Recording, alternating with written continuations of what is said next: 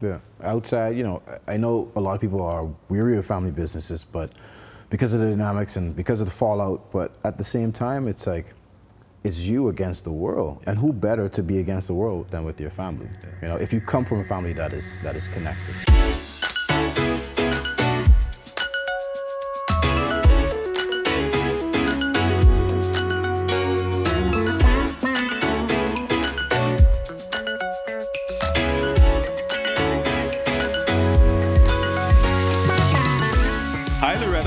Hello, my dear cousin. It's so great to be here today with you again. Let me tell you, man, it's another episode of the Legacy Podcast. Franklin, this has been going so well. I absolutely get up every day thinking, when are we going to film again? But, the importance of this is the fact that we have a story to tell. And that gets me really excited. Absolutely. And the beautiful thing for me is because this is about Milo, who I never met, every time we have another guest on, I'm learning so much about our family. I now understand why Felicity only likes to wear dresses. Oh, she's such a girly girl. So I want to tell you something. When I look back at where we are and you look at where Felicity is, who's only three? 4. She's 4 now. And you look at myself, and we're just one generation separated. I'm not going to say what my age is, but you look at what our grandparents, our forebears, have created over these 5 generations of building businesses, of imparting knowledge, of just encouraging us to be all that we are, to reach self-actualization.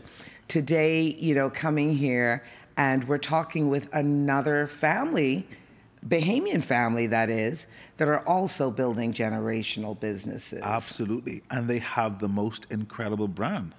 Louis and Steen's Coffees. I think everybody in the Bahamas now must know of Louis and Steen's Coffees. Come out of nowhere.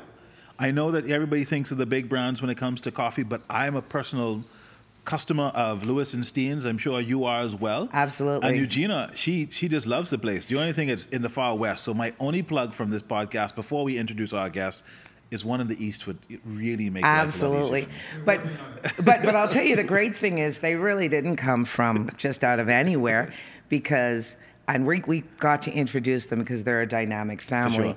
But when you think about the values that we espouse as a family, education. Yep. This Russell family that we're going to be talking to today, the foundation of much of what they did is what the grandmother did. And that was early education. Absolutely. And so you see why we have such brilliance in them today. So Loretta, before you go to the guests, I'm going to let you introduce the guests. We just want to thank our sponsors, of course, the Echo here at Bahama, who provide this incredible venue for us to host these episodes, and of course the Butler Legacy Foundation, who continues to sponsor the work of this podcast.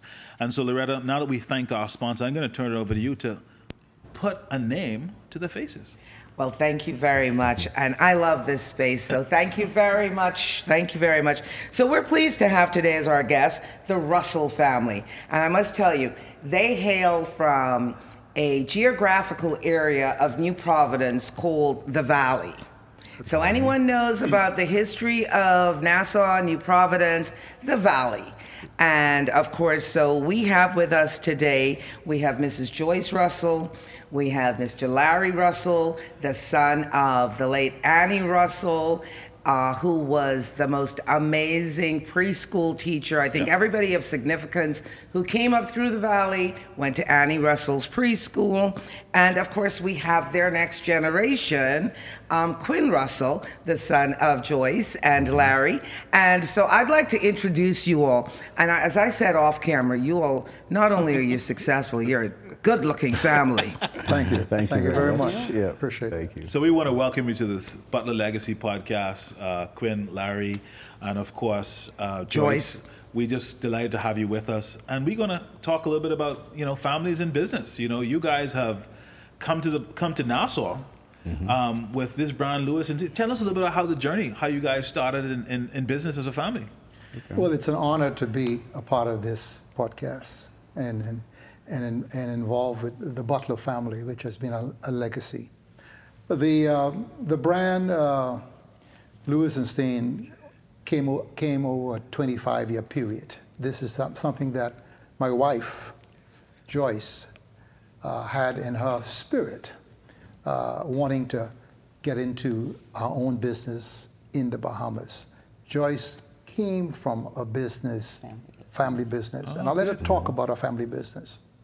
Well, for me, I grew up in a family business. Okay. I would say from about the age of 6 years old. My father worked at a brick factory in Louisiana, Hammond, Louisiana, and my mother was a school teacher. And they lived very minimally. It was 5 of us. At the time, it was 4. And they saved. They worked very hard, and they saved. And so at a certain point, when they had enough, they were able to purchase some property that had a little wooden shack on it in a black community. Okay. It was owned by a white landlord, and he rented this little wooden shack out to a black lady, and they called, what she did, she ran what they call a sweet shop. I don't know if a sweet shop is something that you know of in the Bahamas, but that we had sweet shops in a community in Louisiana. And so he purchased that, and so then he became the landlord. But he continued to work at the brickyard, and my mother continued to teach. They continued to save. And so at a certain point, again, they had enough money, and so he allowed, this lady to continue her business there. Okay. But then at a certain point, he came, left the brick factory, and came into that community and built the first grocery store owned by a black man. Awesome story. Wow. You don't know how that ties in so much with the history of Sir Milo. So many I mean, parallels. the women influencing the move, Sir Milo's mother. Yes. And then creating the grocery store. Yep. What parallels? Yes. What parallels? And those are the seeds. Those are the sacrifices. Just as you said, from 6 years old, I bet you guys were in there helping as well.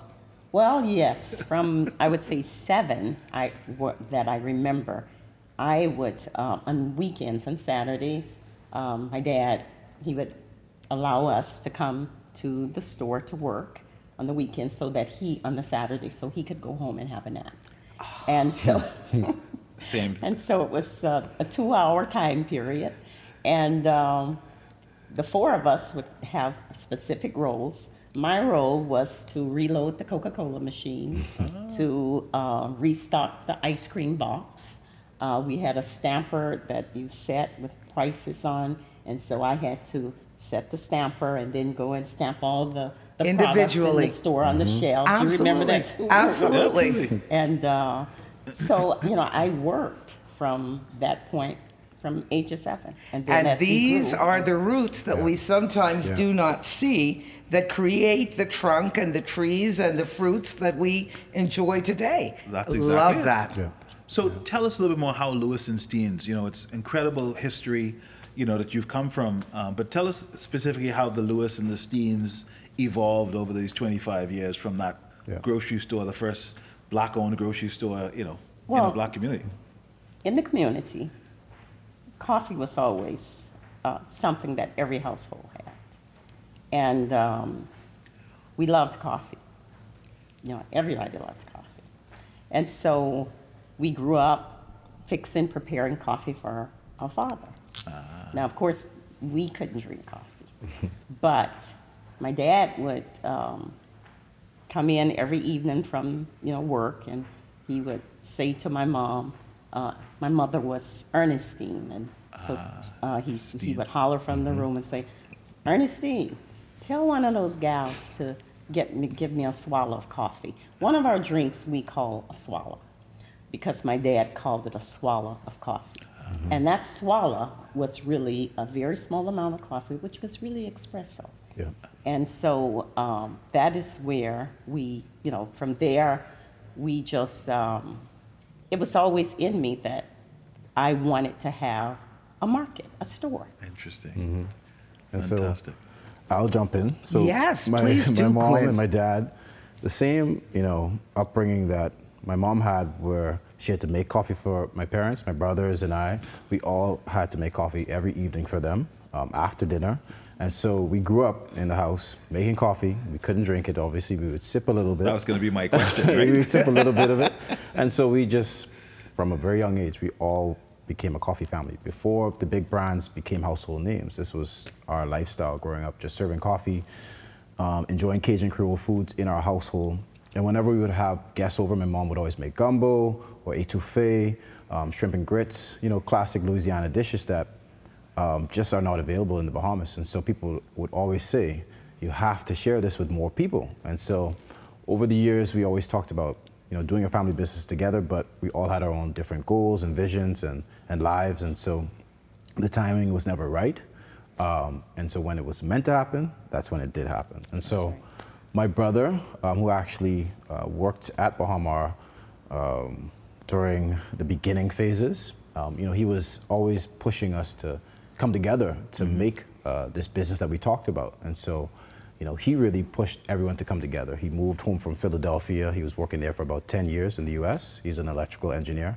And so he met his wife here at Bahama, Tara Bastian, now Tara Russell.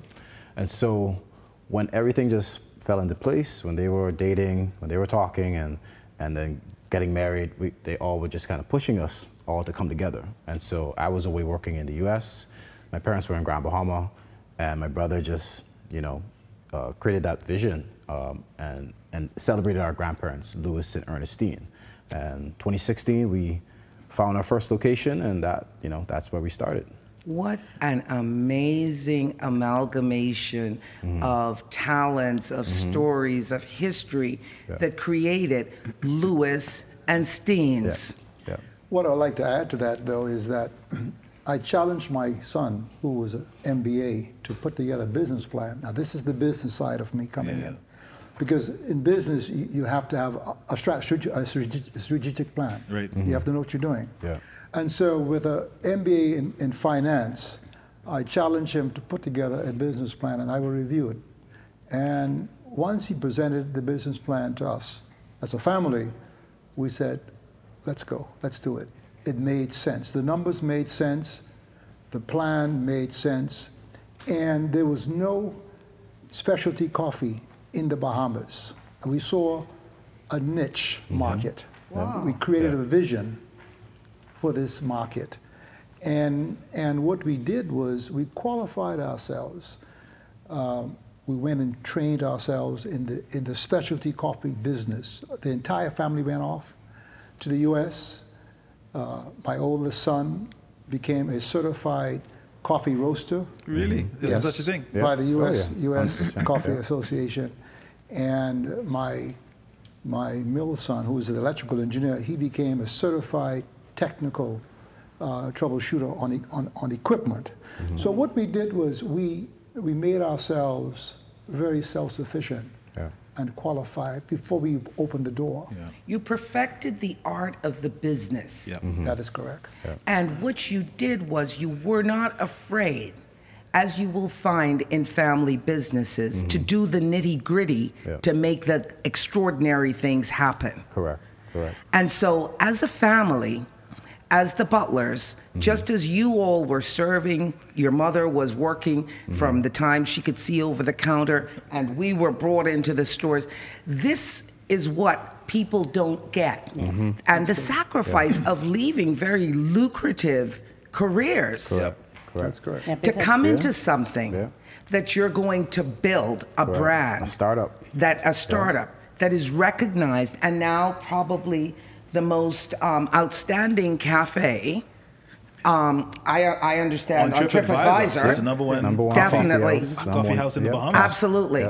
Outdoing, the other big brand that we know of. Yeah. That's But correct. family business. Yes, and this is no accident because Annie Russell, my mother, was a pioneer as an entrepreneur. In the late 60s, she saw an opportunity. She was a registered nurse, but she decided that she wanted to help the young children in the neighborhood, and she opened up an early childhood education school. Now, what was interesting was this. She went and got herself trained as an early childhood education teacher, from a nurse to a teacher. And if you go through the names of the kids who went to Annie Russell School back in the early 60s, you'll be amazed where they are today. I'll just drop some names. Obie and Michelle Penland, Cardwell Brown, Dr. Cardwell Brown, the Honorable Glennis Hannah Martin. Okay. Now listen, now, do you know who the parents were at the time? Yeah. And so Annie Russell attracted the 35-year-old professionals who were just moving, before independence, who were professionals. She attracted that group of individuals. They trusted Annie Russell. Yeah. With their children. With their children. That's right. Because she was a nurse, but she had integrity. Absolutely. And she built this early childhood education, which still exists today. My sister runs, and my sister-in-law runs the early childhood education, Annie Russell Kindergarten. And also my niece has an early childhood education school in the West. So that's third generation that came from Annie Russell. And these are the stories that we want to be able to tell, to reveal, to share, so that we can inspire generations that come after us and how they can build their legacies. And so when you share that story of how you came up, how your parents started, and your mother as an educator, your father in a brick business, your mother as a nurse, and then later a trained educator. It's amazing to see how they actually interwove all of these things to get us to where we are today. I want to just add this, though. In addition to that, Annie Russell partnered with Dr. Doris Johnson, and they formed the Early Childhood Education Association in the Bahamas to oversee all of the nurseries and the early childhood education schools in the Bahamas. And they wrote the curriculum, and they wrote the framework. The Bahamas government is using that right now, the Ministry of Education. And as a result of that, Annie Russell was awarded the MBE from the government of Bahamas for her work in this business. Amazing, amazing. Because when I started school, actually, generally we started at the age of 5 or 6. Right. And so you see now where the Bahamas has made mandatory that we have early childhood learning centers where kids are introduced to socialization and playing together and the fundamentals of the beginning of education through early education. And so it harkens back to pioneers such as Annie Russell and Dame Doris Johnson, who we're still celebrating today. So we thank you so much for sharing that with us, because these are the building blocks upon which we have built our houses, if you will, upon whose shoulders we stand today, 5 generations out. And I just want to highlight my grandparents, Louis and Steen. My grandfather, he had a 3rd grade education, but when he finished his life, he was a very successful black man. He built many communities. He built many single-family homes. He was a pastor. He was a pastor as well. He gave loans to black families. He financed and built homes. When black families couldn't even walk into the bank. Loans. And he was so well respected that color it mattered, but they respected him so much that he was able to do business with anyone. And his education didn't deter him from getting to where he got. He had a determination to be who he was. I have a question. Yeah. In what year was your father born?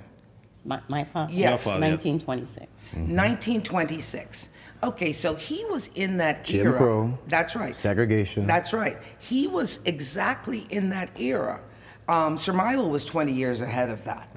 But the parallels, the drive, The exact same. the civil activism, Yeah. Yes. the fact that they're able to work hard, save, Yeah. and then turn around to help other To educate black and empower. persons. That's Right. right. Right. Those are the stories that just parallel and mirror each other so well. Yeah. That brings the Russell and the Butler family so closely So incredibly together. close together. He had a strong wife also. Let's talk And about it. Ernestine was educated. We She had need a to put you on master's. all episodes of the podcast. She had a master's in education. So you see the support system he had. My Absolutely. mother got a master's at the same time Right. that I got my BS. Wow. We graduated together. Together. Incredible. She was a My- determined woman. Right. And Yeah. my father, see, back at the time, my mother, when she was probably in about 11th, 12th grade, at that time, if you were like head of the class, bright became a student in the monitor class, or something. You became like a teacher. You were teaching. And so at a certain time, they allowed teachers, those persons who had done that, those years were given as credit. I see. And so my father, who worked, as he said, a third grade education, but he was a visionary, a very smart man. What he did, he made sure my mother went back to university to get her degree. Wow. Yeah. And so she became an educator. And actually, when I was in high school, by the time, adolescence, I would say, high school, I had worked, my mom was a business person as well. She was a teacher, but she was a business person. Because with the church, she was always raising monies for various ministries. Yep. So when she's raising money for the ministries in the church, that means we have to work. Exactly. She would sell dinners, catfish dinners on weekend, fried chicken dinners on weekend, brownies, sweet potato pies. Oh, yeah. Pecan candy. Yeah. But the church was an integral part of the socialization process that grounded us as well. Yeah. But looking at all of those components, looking at how you actually instilled in your children their own professional careers, and it comes back full circle now to how do you manage? Because you've told us about how you got to where you are as different professionals, all in your own rights. But how do you manage this now in your family business, in a family setting, with everyone having, if you will, a strong academic, intellectual achievement in a different discipline? Let me respond to that. We have three sons. One is a PhD. He's a professor at the University of the Bahamas, but he's involved in the business. Okay. Our second son has an MBA, and he's an electrical engineer. And Quinn is an architect. And they all were working in their own profession. And once we made the decision and we made the call, they bought into the vision. Now, this vision of getting into the family business, into the coffee business, they knew about that vision 20 years ago. It was communicated. Yeah. It was You communicated. know me, because I was always researching, Dinner every studying, night. Every night we Every talked preparing about at it. home. Every And so they were hearing At the And I dinner think that table- is so important. Yeah. at the It was a dinner seed table, dropped. Hearing it. every night they would hear, we're going to get into our own business. So, and so when I made the call, you see, they realized that they could maximize their purpose in the family business and achieve their goals and build a legacy in their business. And so that's why they all came in They came back. and They joined. returned home. They returned. They returned to the Bahamas. My oldest son was a professor at FAMU. Yeah. Okay. My middle son was a engineer Rockwell. at Rockwell International, Automation. Fortune 500. Yeah. Wow. Quinn was working with the largest architect firm in South Florida. Architectonica, who designed Brickell City Center, Okay. American Airlines Arena, all the skyscrapers downtown. Quinn was working there. Oh my But they all goodness. came home One by one. and they bought startup. into the vision. They The bought into, vision. They bought into the vision. So the vision will succeed when I go home to meet with the Lord and my wife. Vision in this family will always live. But I will say it's beyond the vision. The only way to plug that vision in is you have to see someone doing it. So my parents, they haven't mentioned, but they are entrepreneurs individually. Yeah. Even before we created Louis and Steen. My mom, she founded the first special education school in Grand Bahama. Alternative education. That was ahead of its time, because in the 90s, children, if you had learning disabilities, mild to moderate disabilities, you just fell in the back of the class. People would call you all Or kinds they of hid different... you away at home. So these were Most in Grand like Bahama, they dyslexia. thought that special education meant that you were mentally retarded. Yeah. So no school see. wanted special education I programs. got you. Yeah. And so, So people, when she opened that school, there were so many of my friends from Sunline and from Discovery that they learned differently, and they felt maybe ashamed. They went to that school, got up to par, and then they were streamed back into different public and private schools. You just needed to identify their methodology of learning, Correct. so that they Correct. could reach their full potential. Yeah. Correct. And your mother was able to zoom in on that for them. for And sure. as an American coming into a foreign country, it was not the easiest thing to do, right? get people to believe in her vision, because she's not from here. But she also demonstrated this strong vision when she shared with you, when her and Larry determined that we are going to create a family business. Yeah. So that is the importance, and therein lies also the importance of the influence of that strong female, Presence and Oh yeah. absolutely, in our 100%, families. 100%, And you also mentioned sitting around the dinner table. Yeah. Yes. Communicating, And checking in, communicating. talking. Yeah. And a lot of people lose the fact that in families, there are so many different things that people are looking at, but there's one thing that unifies us. We all have to eat. that's for sure. That's for true. sure. So why not eat together? Yeah. And when we eat together, we talk together. Absolutely. One of the things I want to mention also, I met my wife in university, and I always wanted to come back to the Bahamas and open my own engineering company. But I wanted to get proper training. And so after university, I went to work for a Fortune 500 company called Honeywell International. I was an engineering manager in the aerospace and defense group.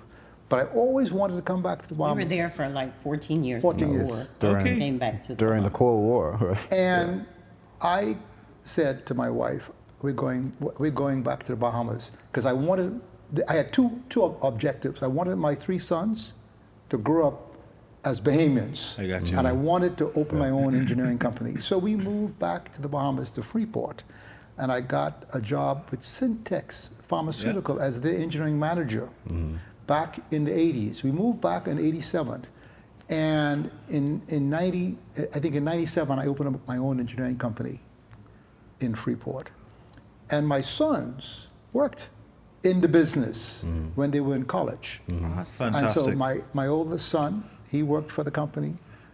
Davin, who was an engineer, worked for the company. So they were working in the company. I got a question. But Quinn what my dad did- actually what he didn't worked mention- in yeah, Louisiana. I worked with- I said because he was interested in architecture, and my family had a construction business. We sent him in the summers to Louisiana to work. in So was the it field. mandatory to work in a family business, or? No, was it definitely more not. suasion? We wanted to. No, we wanted to. But what my dad didn't mention is the company that he founded is an international engineering firm out of Scotland, and so they sent over their firm because they were building the container port. They're building all I the see. cranes. So he works for this company, and he worked under foreigners Yeah. who were less experienced, less qualified, and he worked his way up, and he ended up buying the company. Ah. And so his company, he created from the ground up because he moved up. Your he dad's moved up modest and in how he's telling the His story. that's for sure. so he didn't That's for mention that sure. part. You but, know? yeah, but he moved his way up and took over. So here we go. We have Louis and Steen's. We have a grocery store business back in Louisiana. We have an architect business, Engineering. an engineering business. Sorry.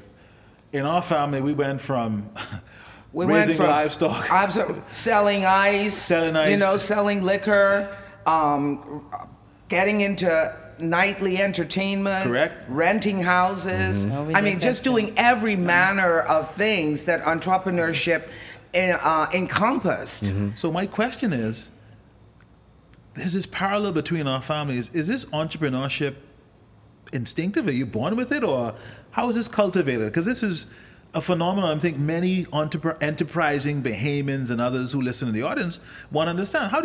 Where does this curiosity for business come from? I think it's both. I think it's environmental. I think seeing my grandparents, I had the fortune to see them in their element, working, like my mom said, raising funds for the church, just being entrepreneurs. I saw that with my grandparents on both sides, Bahamian and American, and then seeing my parents doing their own startups.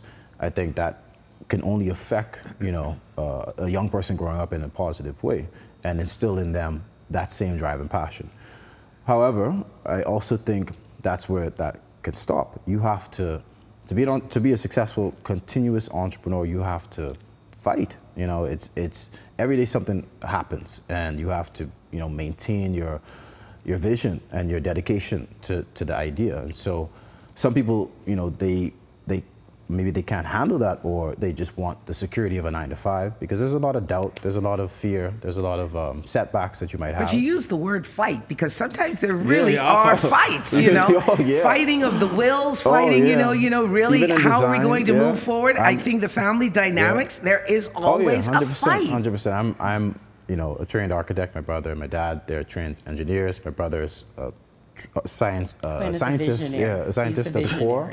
So sometimes our ideas, slam like that. Absolutely. Especially when you have a visionary. Absolutely. And I think that is so important because, before you get to that actual end result, there's a lot of wrangling, a lot of back and forth, a lot of differences in opinions and the way forward. And I don't think people get that. They always think it's an easy road. No. It's not an easy road, and it's not all a bowl of roses. Correct. And then when you get the reception from the public, some people will just love what you do, and then there are people who absolutely hate it. And when that first bad review comes, or that first, gapsy that you might hear someone say something, it's like a dagger to the knife. You've created this vision, it's your child, you release it to the world. So you have to really be strong, because if you let outside factors, determine how you see yourself and how you want your business to operate, you'll be fear-stricken and you won't do it. So you have to, So another thing that I see parallels in, though, is that you've got a strong Christian foundation. Mm-hmm. I think all of our families generally, the church was such a huge and integral part of who we are as human beings, that we do realize that the principles of Christianity is what actually keeps us together, especially when there are outside forces trying to tear you apart. Correct. And I think that's also, Pastor Miles, I've been at BFM many years myself, and I always remember him talking about, making your passion, starting your passion even through church, whether that's selling cookies or bread, because that's really where you create the value, right? By actually testing whether this passion is really entrepreneurship. And I hear that coming through loud and clear, that this service to church is actually the first testing of your passion. Right? And I think people feel like you wake up tomorrow morning and you decide you're going to be a banker or open a bank or whatever it is that your vision is calling for. So, that's the one thing that I think is another parallel, Loretta, for us. But one of the things I want to talk about, Quinn, and, to both your parents is talk to me about how the conflicts get resolved. Because if you have a visionary in your brother, and I hear your mom specifically say, this is the problem when you have a visionary like your oldest brother. I heard that emphasis. Let's talk about, how do we deal with conflict resolution and what impact does it have, particularly on, sibling rivalries, relationships, whatever you want to describe that. I think it comes down to, really how we were raised. Even though we might go off track and we have our arguments or we have our disagreements, business, it continues. When that time comes to open the door, the problems have to be pushed away or resolved. And so I think, we are all just dialed into making our vision what we set out for it to do. And so we just have that in our nature, from the Russells, from the Carters. My grandparents from Louisiana are Carters. And so they always came back together as a family. You know? Well, I'm so glad you guys were able to do that because It's I can tell not you, in my easy. family. It's not Yeah. easy.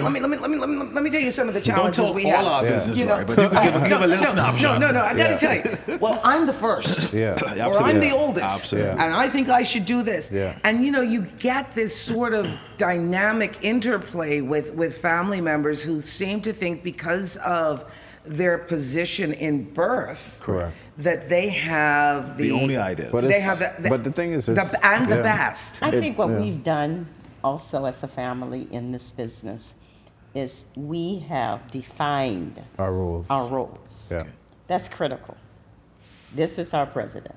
Mm-hmm. He is the overseer. I'm a vice president. I oversee purchasing and also Recipes. the recipes. The dishes, working with the head chef. Work with the head chef. Quinn is our marketing director, our visionary. Davin is he works over finance and operations. Yeah. Tara, his wife, she has a degree, an MBA also in personnel HR, and yeah. HR. So, and our eldest son, Larry Jr., he is a scientist, so he's over quality Control. management. That quality is Product amazing. creation as So, well. And I see Franklin laughing because when we transitioned from generation 2 to generation Generation 3, we do not believe that in the Butlers we had that well-defined role position, if you will. that has helped us a lot. And so, when you talk about organizational charts and job descriptions and stuff, in families, I We think often take those We for have granted. job descriptions. absolutely, We have and, job and descriptions. that is key. Yeah. That But is key. That's the business coming out of me because that's what I started out with. I got you. As an engineer, we are very structured. And so one of the things that was important was to have defined expectations and roles in the family business. And so everybody knows their lane and Yeah. they have to stay in their lane. And there's cross-pollination and so forth. And we have disagreements, but in business, we like to have consensus. But when the chairman says this is the direction we're going in, And that's the he's direction. chairman. Love we it. go. Love it. And that's what happens. And Yeah. so, But I think that works well when mommy and daddy are present. yeah, Among yeah. siblings, It can. birth order matters Yeah. in a very different way because even your mom saying your brother's a visionary, that carries weight, right? Yeah. Because now Yeah. mommy always says, I was a visionary. Yeah. And mommy ain't here to, Yeah. to massage Correct. that visionary's imprint on Yeah. the business in the way that, Yeah, I think it's just because we are we're all different but similar. So I know what my strong suits are, and so I bring that to the table. And what I can do, my dad or my brother might not be able to do the same or bring to fruition the same way that people probably- love. But Yeah. for other families listening to this podcast today and wanting to take a lesson away as to how they can build what you have built, how the Butlers have built, and other families like us, I think we've hit on a very important point, and that point being that everybody has a defined role. Right. They know what their role is. In chaos, you're going to have a lot of problems. Yeah. yes. But by having a defined Structure. organization and structure to NSF. everything, there will still be problems, Yeah. but you will know who is going to solve a particular problem Yeah. and how it comes We together. recognize we're competing with the big boys. Okay. And so you can't come without a strategic plan. You have to come with a plan. You have to be structured if you're going to compete in the market. Yeah. And so we realize that we have to have structure Yeah. to be competitive. And I didn't mention our vision, but our vision is this. To be a specialty coffee house, a local specialty coffee house with a global vision, Wow. brewing love in every cup. Now, when you brew love in every cup, that means you have gotta live that thing. You have to live it. That's the part. That's the You have to hard live it. part. You have to live it with your customers, and that's why we're live it with number each other. one. And with your We're number one on TripAdvisor is because if you read our reviews, I would guarantee 90% of the reviews talks about our customer service. Wow. See, so we brew, so we live our vision on a daily basis. and it generated from the family. There's a lot of love in this family. Absolutely. Yeah. And- Because right from your very first coffee house, I mean, even your strategic locations. Yes. Yes. Yeah. They've been very intentional. Yes. Correct. I think sometimes people go into businesses and they don't, first of all, they don't do their market studies. Correct. They don't look at their environs. Yep. They don't look at, what sort of atmosphere it is they want to create to reach that level of success. But, from your very first coffee house, the location, Was just phenomenal. overlooking the ocean, Yeah. amazing. Yeah. You look back at Sir Milo Butler, I don't know what vision he had, but as a black man going onto Bay Street Street, back in those days What a statement. was absolutely visionary. Yes. So location, prime real estate, that's what Absolutely. you selected. Right now, you're obviously in one of the hottest areas in terms of location. And development. You're in the airport industrial park area where there's a lot of vibrancy, lots of youth, lots of motion, lots of movement, lots of interaction with visitors and locals. Correct. So I think it's really, really important that when you look at all of these factors, this is what goes into making you the success that you are. Yeah. So I got one question. When does the business end and the family start? And that's the business. It's all intertwined. It never No. ends. It's We go always- We do family vacations, we do dinners together, but really, we talk about all kinds of things, but we also talk about business all the time. We have family dinners every week. Okay. Every week, Every Sunday. We yeah. meet as a family. Everybody? Everybody. Yeah. Wow. Everybody. And now our grands. And our Interesting. grand. And we discuss family, but a business item might come up and we will address it. Good. We take family vacations. The whole family went to So Louisiana. everybody goes? Everybody goes. Everybody. We shut the business down, Okay. or we allow it to stay open, Yeah. depending on the timing. Yeah. But we operate as a family in all areas of our lives, And I think, Fantastic. and that's very important. Yeah. Very important. Yeah. Outside, I know a lot of people are weary of family businesses, but because of the dynamics and because of the fallout, but at the same time, it's like, it's you against the world. And who better to be against the world than with your family? If you come from a family that is connected. And I think the upbringing, I come back to that, that's what centers us because, this is your blood. You can't go against, you can't let that go. So it's very important to us. And so that's why we always come back to the vision because, the vision is family centered. One of the things I hear in what you say is this idea of mindset.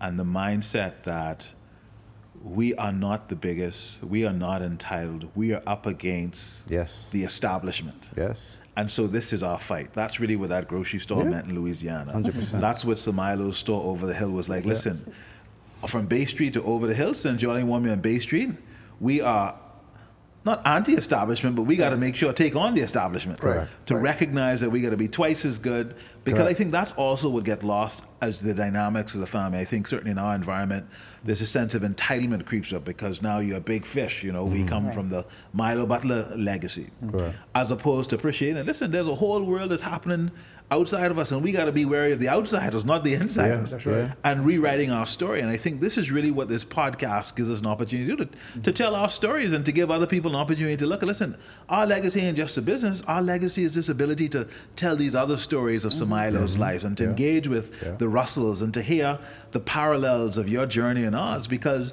a lot of people look at their suffering today but don't recognize that that is actually their blessing for tomorrow. Oh, that's powerful. That's, Yeah. That is powerful. Yeah. Yeah. And do you think that maybe sometimes, I mean, that was so well said, that and I know you've brought this to the fore many times, we sometimes don't want to endure Absolutely. the suffering. Yeah. To get to the end result. The saying is that the darkest hour is just before The dawn. the sunrise. Yeah. Sometimes it gets so dark in your struggle, in your suffering, you almost want to give up. Absolutely. But what gives us that drive to continue on to the success? Well, Thank my mom and that's a good. I mean, that's reality. Yeah. And people just see they just see the end product. Yeah. But there's a lot of struggle we went through at Louis and Steen's. And we continue. And we continue To go Yeah. through challenges. Yeah. But you have to have a vision and you have to have a passion for what you're doing. And once you have a passion, the struggles are just, they're just struggles. Yeah. They Par for the just course. make you stronger. Daily occurrences. To stay the course. Yeah. And you know, as an entrepreneur, you have to take a risk. Yeah. You can't be risk neutral Yeah. or risk adverse. Yes. You have to take some risks. Yeah. And sometimes but it has to be calculated risk. Yep. Okay? With business plans and strategic plans, as you said. You must have strategic plans and business plans. Yeah. And you have to have a good financial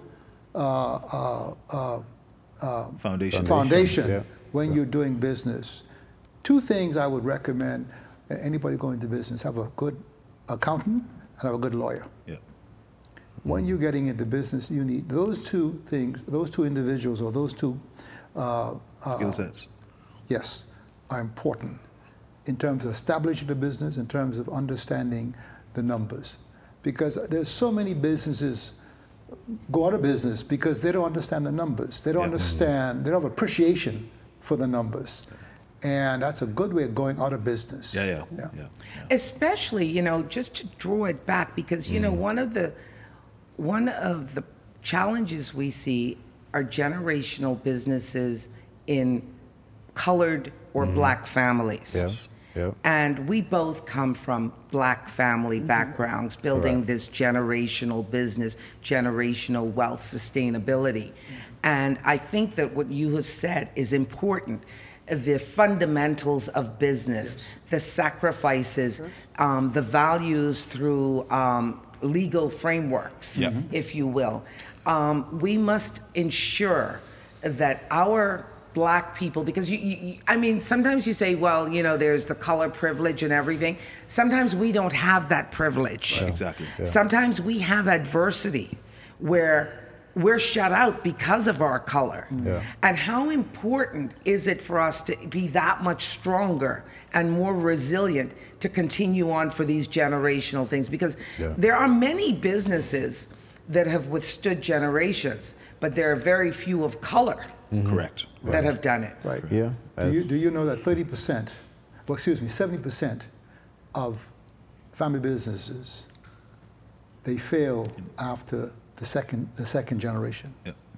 And 90% fail after the third generation. Yep. Yep. So It would be interesting to see how many, in terms of our ethnicity, how that failure rate translates as well. yes. Because, you know, we may say in the Bahamas, oh, black crab syndrome, but it's a very real syndrome. Yep. Yeah. It is a very real thing. Yeah. And so even when we started this podcast, we don't want to be racial in any which way, but we want to demonstrate to the majority of our people in the Bahamas around the world that black people can make a success of things. Yeah. Yes. And that black people can go up against these huge established companies that have been around with lots and lots of money for Capital. many generations. Endless. Yeah. And that's what we recognized when we started the specialty coffee house in the Bahamas. And that's why we went with a specialty coffee, because we were the first. We were a pioneer in that area. Yeah. Because the other guys were not a specialty coffee Correct, house. They're correct. just a coffee house. Correct. And we became certified as the American Certified Coffee Association. And we introduced the first drive-through coffee shop in the Bahamas. Yeah. We introduced an app-based pay-as-you-go coffee shop. Yeah. And so Fantastic. we were You were innovators. Absolutely. Pioneers, Pioneers trailblazers. in the area of the coffee specialty business. And you know, it's interesting as we talk about the sustainability of black businesses. It's important because we realize, and I hearkened a little bit to the black syndrome, the black crab syndrome, but in every ethnicity, you find that they support their own. And we sometimes are not confident enough as Black people to want to support Support our each other. own. Yeah. So when you see a Louis and Steen compared to one of the imported brands, which is probably of, a different ethnicity, how do you withstand and stand up and stand tall and still be number one as that Black enterprise that is doing well and successful? Well, I'll start. I want to share just one story that my mom shared with me about my grandmother, Ernestine. She got her MBA, but she was a teacher when desegregation happened. My mom told us how she taught at this school that was a desegregated school, but there were still relatively no Black kids there. There was a slow transition. It was a town that was all white.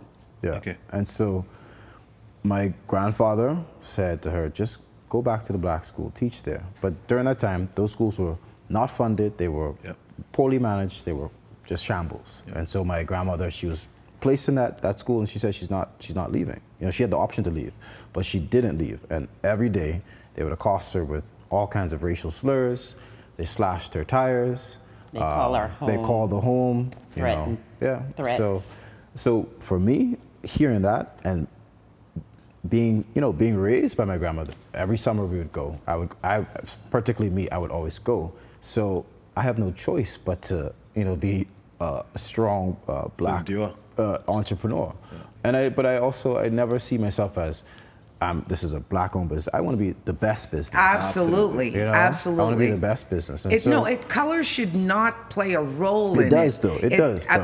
But the point is the fact that you're able to create a brand that whoever comes in there, it doesn't matter the color of the ownership, Correct. but it's a world-class product. People that is important. Yeah, they've come in, and then when people, because at the Bahamas, people like to know who owns things. it. Then they realize they're shocked that this is a Black-owned business. I've been in businesses like that I've been affiliated with. Shocked. And this is, The standard. it's a difficult subject to talk about. Yeah. But unfortunately, we always think of ourselves as that second-tier citizenship, that second-grade professional. Yep. Yeah. And so when someone comes in and goes, oh, does a white person own this business? Yes. That's the question that you don't want to say, but that's what they're asking. Well, they've asked that. They've asked the question, who are you fronting for? I see. We've been asked. They've asked In the question, beginning, that's what people. who are you fronting for? It has to be an and investor we just behind smiled it, and we you said, know? well, we're not fronting for anybody. Yeah.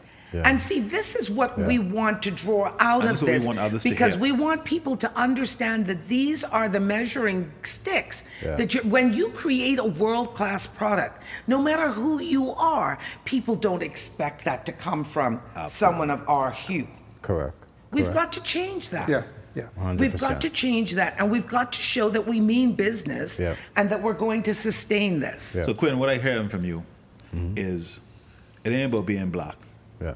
It's all about Black excellence Yes. and having a degree of excellence Correct. that really causes people to say, listen, we could set the standard. Absolutely. We I have. love We that. have. Absolutely. We really have. Like that's why I say it's us against the world. Yeah. So it's not I have to prove myself worthy because You are worthy. And it comes back to how we're raised. My parents always told us You don't need validation. No, and they put us in places and spaces that we didn't see us. Absolutely. And so with tennis and with schooling, all those things gave us the confidence to say we're here and we're going to run circles around you. And we're not going to be ignored. No, so that's, I think, as I said, it's amazing. the family unit and how you're raised and how you're exposed. And you don't need necessarily money for that. You just need a mindset. And values. Isn't that the sort of thing that we were brought up in, Franklin? I mean, we were never told that we couldn't go anywhere. Or that we couldn't achieve anything. Or that we were less than. Yeah. We never Right? knew Because that. I think that is part of the challenge that when you come from our communities, we inevitably consume that we are less than because we're not allowed to go into certain areas. We're not able history, to exactly. We have to let. And we I have to think this is why let go of it. telling our story is so important because we need everybody listening to this podcast who of color who want to be an entrepreneur to recognize it. Listen, you ain't less than. Your level of self-actualization means that you could do whatever you want to do. Absolutely. And be the best at what you do. It's your passion. It's the gift that God has, given to you. And it's hard work. You have to. See, you can't think that you're going to start a business and let someone else run. Absolutely. And you just leave. Say that again. Say that again. Because a lot of people think that's the way. And that's why. That's what a lot of people think. They think, oh, okay, I've opened a business. Now I'm going to let someone else run it. And then the next thing, they have no business. So, you have to be willing to sacrifice and work. Roll up your sleeves. And, what we do in the business, we train. And we go through a lot of stuff. That's probably the most difficult part of being in business. Because you cannot get a lot of people to understand the importance of being at the level where you need them to be. And they are used to a certain culture, and they want to bring that culture into Louis and Steen. No. This is how it's done. Because we have to keep the standards. And so many times, people, they don't want to work. And you say, thank you very much, but you just don't fit this. And then when they walk out and they don't show up, then you have got to be there to pick up the pieces. Family members. We jump in. Do what you got to do. And we work the business because we are skilled in the business. Absolutely. And that is the key to success in family businesses because, you look at corporations where they have unions and people say, oh, I'm going to strike and I'm going to step out. In family businesses where you may not have that many persons, when the guys decide that, hey, I ain't coming to work today, boy, listen, you better know how to do all the nitty gritty. You better know how to change the tire. And the more you do it, the less likely they are to pull a fast. Absolutely. And so when they know that you could do it all, and they not only do they adhere, but they respect you as well. Great. So I want to just kind of shift gears and talk, we talked about some of the challenges of business, looking for support, but more so than support, you're really setting a standard of excellence as Black people in business, right? Really being able to redefine what excellence looks like, quite frankly, whether that's in the coffee shop business, whether that's in retail or real estate, whatever that is. And so it really asked my question, so what is the biggest joy that you guys get for being in business? I know you guys can fill in when nobody shows direct, but surely that's not the most exciting part of the journey. Talk about some of your best times as a family in business and really what's kind of had the biggest impact on you guys as a family being in business? I think for me, it does keep us unified as a family. Okay. And I really love that. Unity is, it's power. Yeah. And so that part is very important for me. We are unified.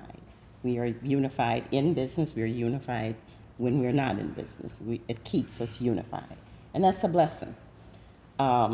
Also, I think that, I forgot the question. No, what brings you the greatest satisfaction and joy in having your family business? Also, the greatest joy is when we create something, when we plan something, when we decide to come up with something new, a new idea, and then we see people come and enjoy it. Absolutely. So that's positive feedback, which gives you the validation of success. Absolutely. For me, it is very simple. When I sit down and I look at my three sons, our three sons, and I am imparting, I'm coaching, I'm mentoring. For the past 40 years of experience in business, I'm passing it on. And to me, that is the best joy that I could ever get as a father, as a businessman. To see our three sons sitting around the board table, and I'm mentoring them, and I'm imparting information on business to them, to take it on to the next, to even take it to the next level. So I've got to ask this question. This is important to me. Knowing that you have an organizational chart, knowing that you have job definitions, and as you look forward to your growth, your sustainability, and obviously your vision to this point has been fulfilled, what exactly does the future of the Russell legacy look like? Enterprises and legacy. The enterprises. It may be Louis and Steen's, it may be other things. Do you have any idea that you can share with us what the next stage is that you will be going into in your business, and how you plan to execute that? Yeah. Okay. Yeah, I will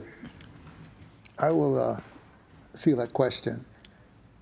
In business, you have to manage growth. Yeah.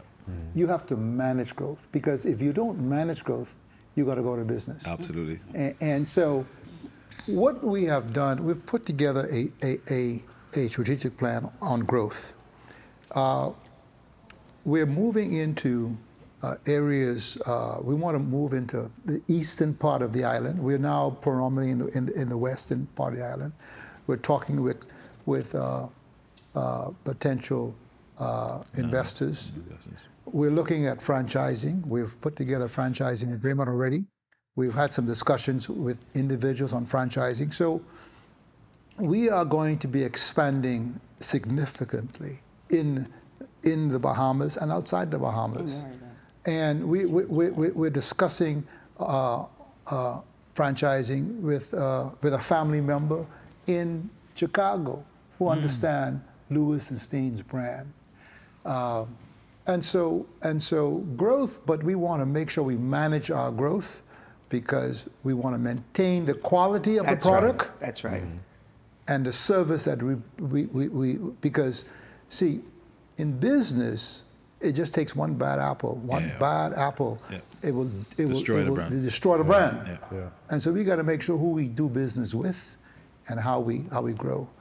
But the future looks very bright. So the quality control mechanisms must be in place. Yes. In other words, I mean, just as generic as some of the franchises that we know, you go into, you expect the same quality. Yes. When you go into Louis and Steen's over in Dubai next year, you want to know that you're having the same Louis and Steen quality that you're having at Old Fort Bay. Correct. That's correct. Correct. That's correct. We have a Louis and Steen at Rubus Gladstone Road. You sure do. And that quality is no different than the quality at Louis and Steen in the West. And Quinn actually runs that operation at Rubus in the heart of the Service station. in the heart of Nassau town. Yeah. Different clientele, but the expectation Same of experience. Same experience. One thing to add to that, I find it amazing that we're actually in a service station, because that is where my grandparents started. The Carter's Grocery was also a gas station. Service station too. And they served hot coffee and hot food. And so a now we're gas doing station. the same thing. So, when I, back to the question about what brings us joy for our business, when I walk into Market Orleans, that's our flagship, I'm just always amazed, because it's almost like an out-of-body experience sometimes. It's so beautiful. And I'm like, we created this. But it feels like someone else did it. I'm proud of it. And then the service station is a totally different concept, but it ties into the foundation of Louis and Ernestine Carter. Great. I love it. I love it. One of the love things I want to just mention also, all of the branding of Louis and Steen was designed by Quinn. Everything was done in-house. Fantastic. In fact, Louis and Steen's Every design, everything. store was designed by Quinn, later by Quinn, and Davin, my son. Who's an And engineer. actually, During all the lockdowns. They did So the construction also. it was oversee the construction. intense. So a lot Very of stuff is intense. done in-house because they have the expertise. And Laurie- when you talk about disagreements, that construction, it was intense, because it was during 2020. pandemic. That's In their August. trademark intellectual property. Exactly. Yeah. That is the secret. What do we call this? 11 ingredients 11 secret of spices. KFC. That's Yeah, yours. yeah. And every family, every entrepreneurial family has some secrets Absolutely. that will be inherent to them. And those are driven by those same values that you guys talked about. So, Loretta, what an incredible story. Absolutely incredible. I mean, I have known all my life Annie Russell and everything, but I mean, to sit, and of course I've gotten to know Louis and Steen's, which I love, but just to sit and hear the evolution of how you've come from, your beginnings, your embryo, Yeah. to where you are today as an outstanding company. We want to commend you. Yes. Thank you. We want to thank you for being our And guest. encourage you to keep on keeping on, man. Yes, and we want other young and other families as well to take lessons away from this podcast today. So thank you for sharing your journey with us. Thank you. Thank you. Thank you. Appreciate the opportunity. Yeah, so, just for our guests who have been watching this podcast, we want to thank you guys for listening to this great episode of the Legacy Podcast. Again, before we wrap up today, Loretta, we got to thank our sponsors, of course, Echo here at the Current at Bahama. Thank you guys for this incredible venue. The Butler Legacy Foundation that continues to support our efforts to tell incredible stories that hopefully inspire and impact other families to do something about their own legacies. And so, to the Russell family, we want to thank you guys for being our guests and keep up the good work with Louis and Steen's. Maybe one day we'll have you guys sponsoring our show as well. Yeah. Absolutely. Thank you so much. definitely. And we just want to thank you from the bottom of our hearts. And I want to thank Franklin for actually, getting me into this. I am so excited every time we get to do one of these podcasts. So thank you very much, and thank you to everyone. Thank you, Loretta. My day would never be the same without spending I love it. Ah, Take there care. you go. Thanks, Thank you everybody. very much. Thanks for having us. Appreciate it. Yes.